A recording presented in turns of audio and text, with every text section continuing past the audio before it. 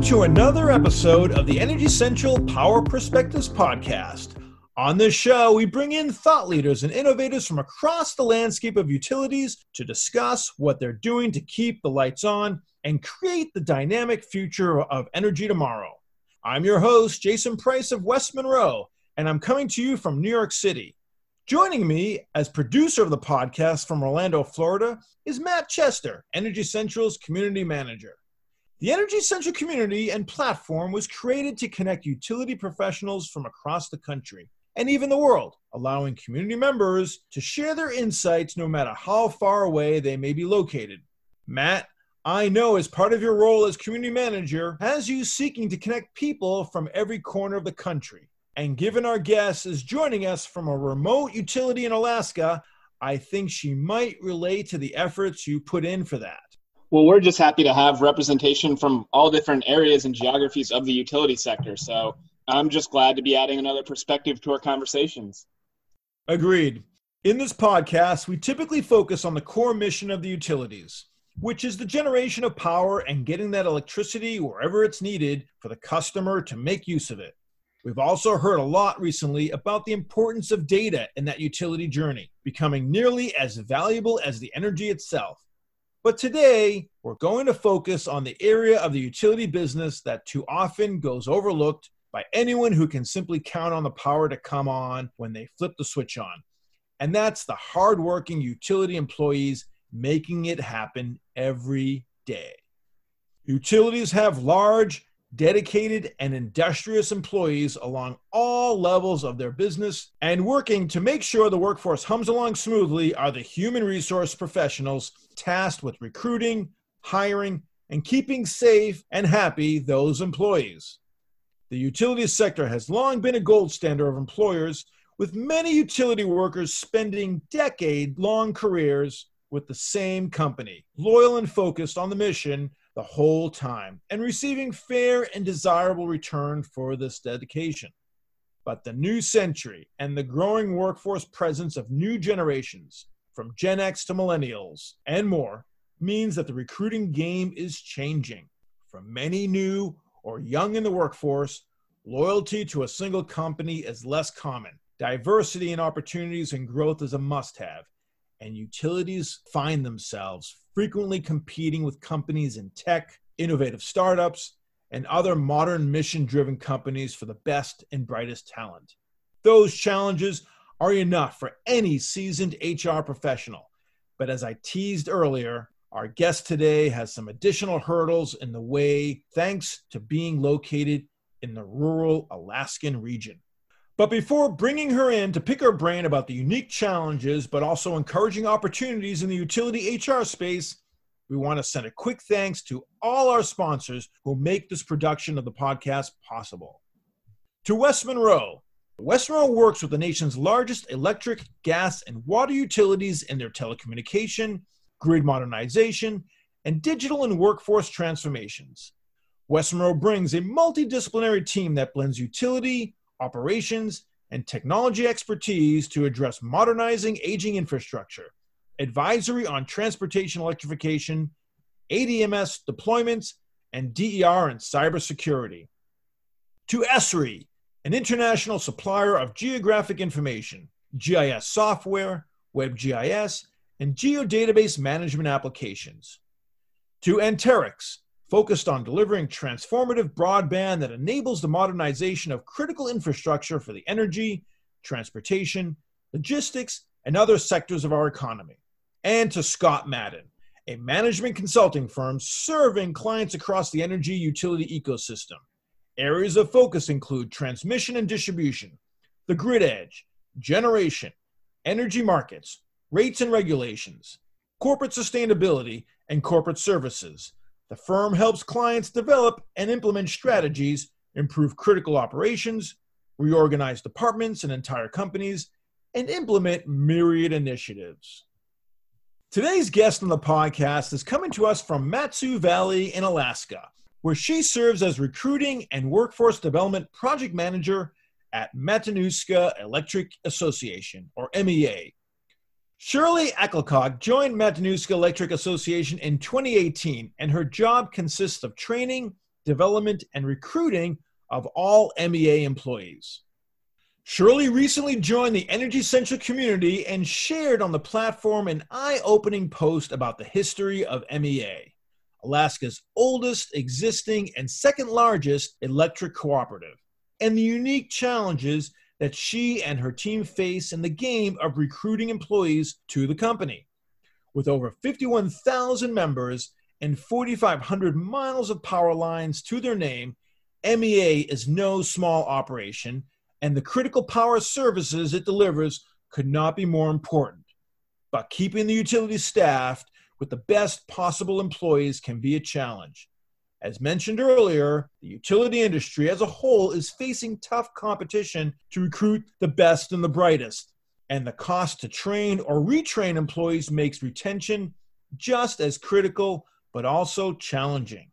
On top of those industry-wide difficulties, Shirley noted in her article that being outside of the contiguous United States, having assets sited in the rugged climate and terrain, and simply being a bit more remote only compounds those challenges. It's not all bad, though, as once workers are trained and make Alaska their home, she finds that they tend to make Alaska their home forever. So, where the challenges are unique, perhaps so too are the rewards. In recognition of Energy Central's HR focus for this month, we're eager to gain insights from Shirley's experience and see what pearls of wisdom she can offer for her HR cohorts in utilities across the country, whether rural or urban, remote or densely populated, co-op or investor-owned. So let's just jump right into it. Shirley, welcome to the Energy Central Power Perspectives podcast. Thank you, Jason, for having me here today. I'm super excited to be here and super excited to share what Matanuska Electric Association has to offer. First off, I guess I'd like to share that MEA is a cooperative. We are member-owned. And for those people who are not familiar with what a cooperative is, it's a private, independent electric utility owned by the members we serve. We're organized under the cooperative principles, so we tend to be firm in our communities that we serve. And for MEA, this means there's heavy community involvement, such as participating maybe in the 4th of July parade, scholarships that we offer to those advancing their education, maybe a pop-up ice cream stand in the summer. Community means everything to us. We are located in Palmer, Alaska, which is approximately 42 miles from Anchorage, Alaska. And as of 2018, the population of Palmer was 7,306. And even at that, we were the 8th largest city in Alaska. So that tells you something as far as the population in Alaska. Palmer is also home of the annual state fair. In the Mat-Su Valley, we have activities such as golfing, if you can imagine that, hiking, rafting, fishing, hunting. You can check out a glacier one day, then check out the Northern Lights the next day, go dog sledding or snowmobiling. Those are just some of the activities we have to offer in the Mat-Su Valley. Thank you, Shirley. Mat-Su Valley sounds like a beautiful destination and a great place to settle and build a career and family. Let's talk about the article you published in Energy Central. You highlighted how Alaska, not being part of the contiguous United States, changes the calculus of the power grid, since you can't simply rely upon neighboring states to make up for a shortfall you find yourself under. How has that reality influenced the Alaskan utilities and how they operate, assess their priorities, and tackle the need for reliable and affordable power? So, in a nutshell, the utilities up here have invested in significant generation assets to ensure we can reliably provide power. We probably have more generation capacity per capita than the continuous United States because we have to be self-reliant. We are in Alaska, we are not part of the contiguous US. Now, you operate in the HR department for MEA, and you've highlighted that recruiting for the jobs at your utility can be a particular challenge for all the reasons already stated. What does the recruitment process at MEA typically entail? Are you pulling talent in from regional schools? Are you reaching out to potential candidates in the contiguous US? Are you headhunting for executives who may be not familiar with the Alaskan landscape, but can bring new ways of thinking to roles? Talk to us about this experience. So recruiting in Alaska is definitely a creative process. We develop relationships with the local schools and colleges because we want community members to know of the careers that can be made at MEA. We engage in activities like Bring Your Kid to Work Day, where we talk about everything MEA has to offer. I believe this has paid off because we have a few engineers who are lifelong Alaskans and who have made the Mat-Su Valley their forever home. All of our positions are posted nationally via employment websites. In the past, we've had people hired from Pennsylvania, from California, but what we do maybe a little bit different is we bring candidates up for a site visit. They do a tour of our facilities as well as the Mat-Su Valley. And this is done just to make sure that it's a fit for them and it's a fit for us. They're comfortable coming here and it's not going to be a huge shock. And of all of the on-site tours that I've conducted on behalf of MEA, we've had, I think, most or all of the people hired. Actually, I think it is all. Shirley, I'd love to hear more about what the impression is for people when they're coming to Alaska for the first time. What kind of surprises them the most, or what's unexpected that they didn't anticipate learning while on that site visit? So with some of the candidates that we've had on-site tours, some comments that I've heard are, the air is so fresh here. They are amazed at the mountains that they see just surrounding them because we are surrounded by mountains left to right. A lot of people who come here are adventurers. They are looking for the lifestyle where they can get off work at 5 and go climb a mountain that's just 20 minutes away, or they can go fishing and it's all within their grasp. It's all available. And again, this is definitely an adventure lifestyle. Can you share a bit about the training process once you do find new employees? How does your positioning in a rural Alaskan utility impact that process? And how have you seen training tools and strategies evolve in recent years with the advent of new technologies? Luckily, with the advent of new technology, a lot of our training happens online. For the people who have to get training in the contiguous US, this means travel.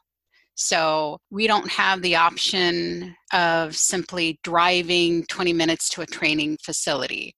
For us to drive from where we're at to, let's say, Washington, that's going to take anywhere from 3 to 5 days. So a lot of our people that are doing training outside, and that's kind of the term that we use when traveling to the contiguous United States, people are flying rather than driving, rather than taking a bus, rather than getting on a train. All of those options are not available here.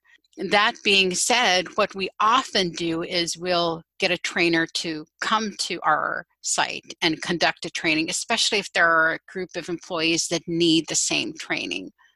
Luckily, though, much of the training has been moving towards being online, and that platform really works for us. That's great to hear. In many ways, the positioning of MEA is unique compared with the more typical utility. But surely there are plenty of commonalities, and perhaps you're in a position to offer unique lessons learned that other utilities haven't yet experienced. What do you think is the best example you've been able to set at MEA for the wider utility sector, not just the ones that look like you do? I think our member focus is unique, even for a co-op.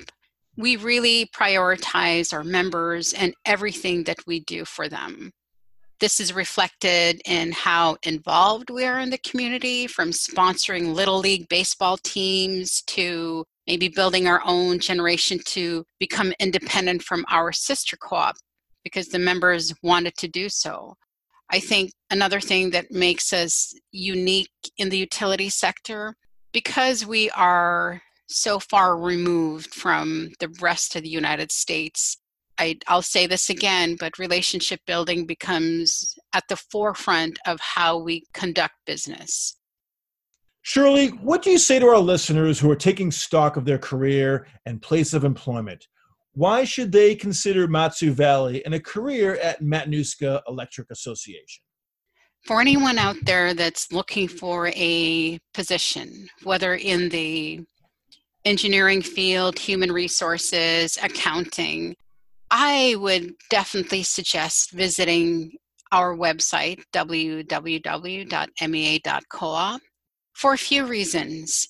When you come to the Mat-Su Valley, it's not going to be just your job that you're coming to. For many people who come to the Mat-Su Valley, to Alaska in general, it ends up being their forever home.